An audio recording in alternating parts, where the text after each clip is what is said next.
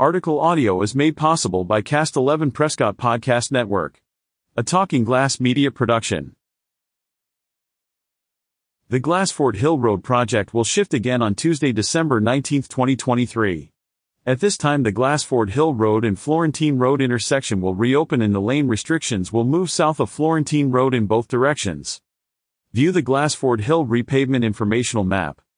As of December 19, the construction zone will be shifted to the south between Center Court and Paveway, resulting in left turn restrictions at Center Court.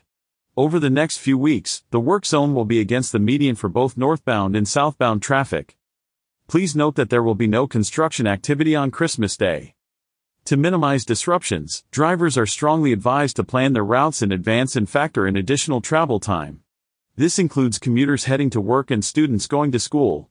The construction area will be safeguarded by a concrete barrier and turning movements will be temporarily restricted for the safety of all users. Members of the project outreach team are available for those who have concerns or general project questions through the project hotline.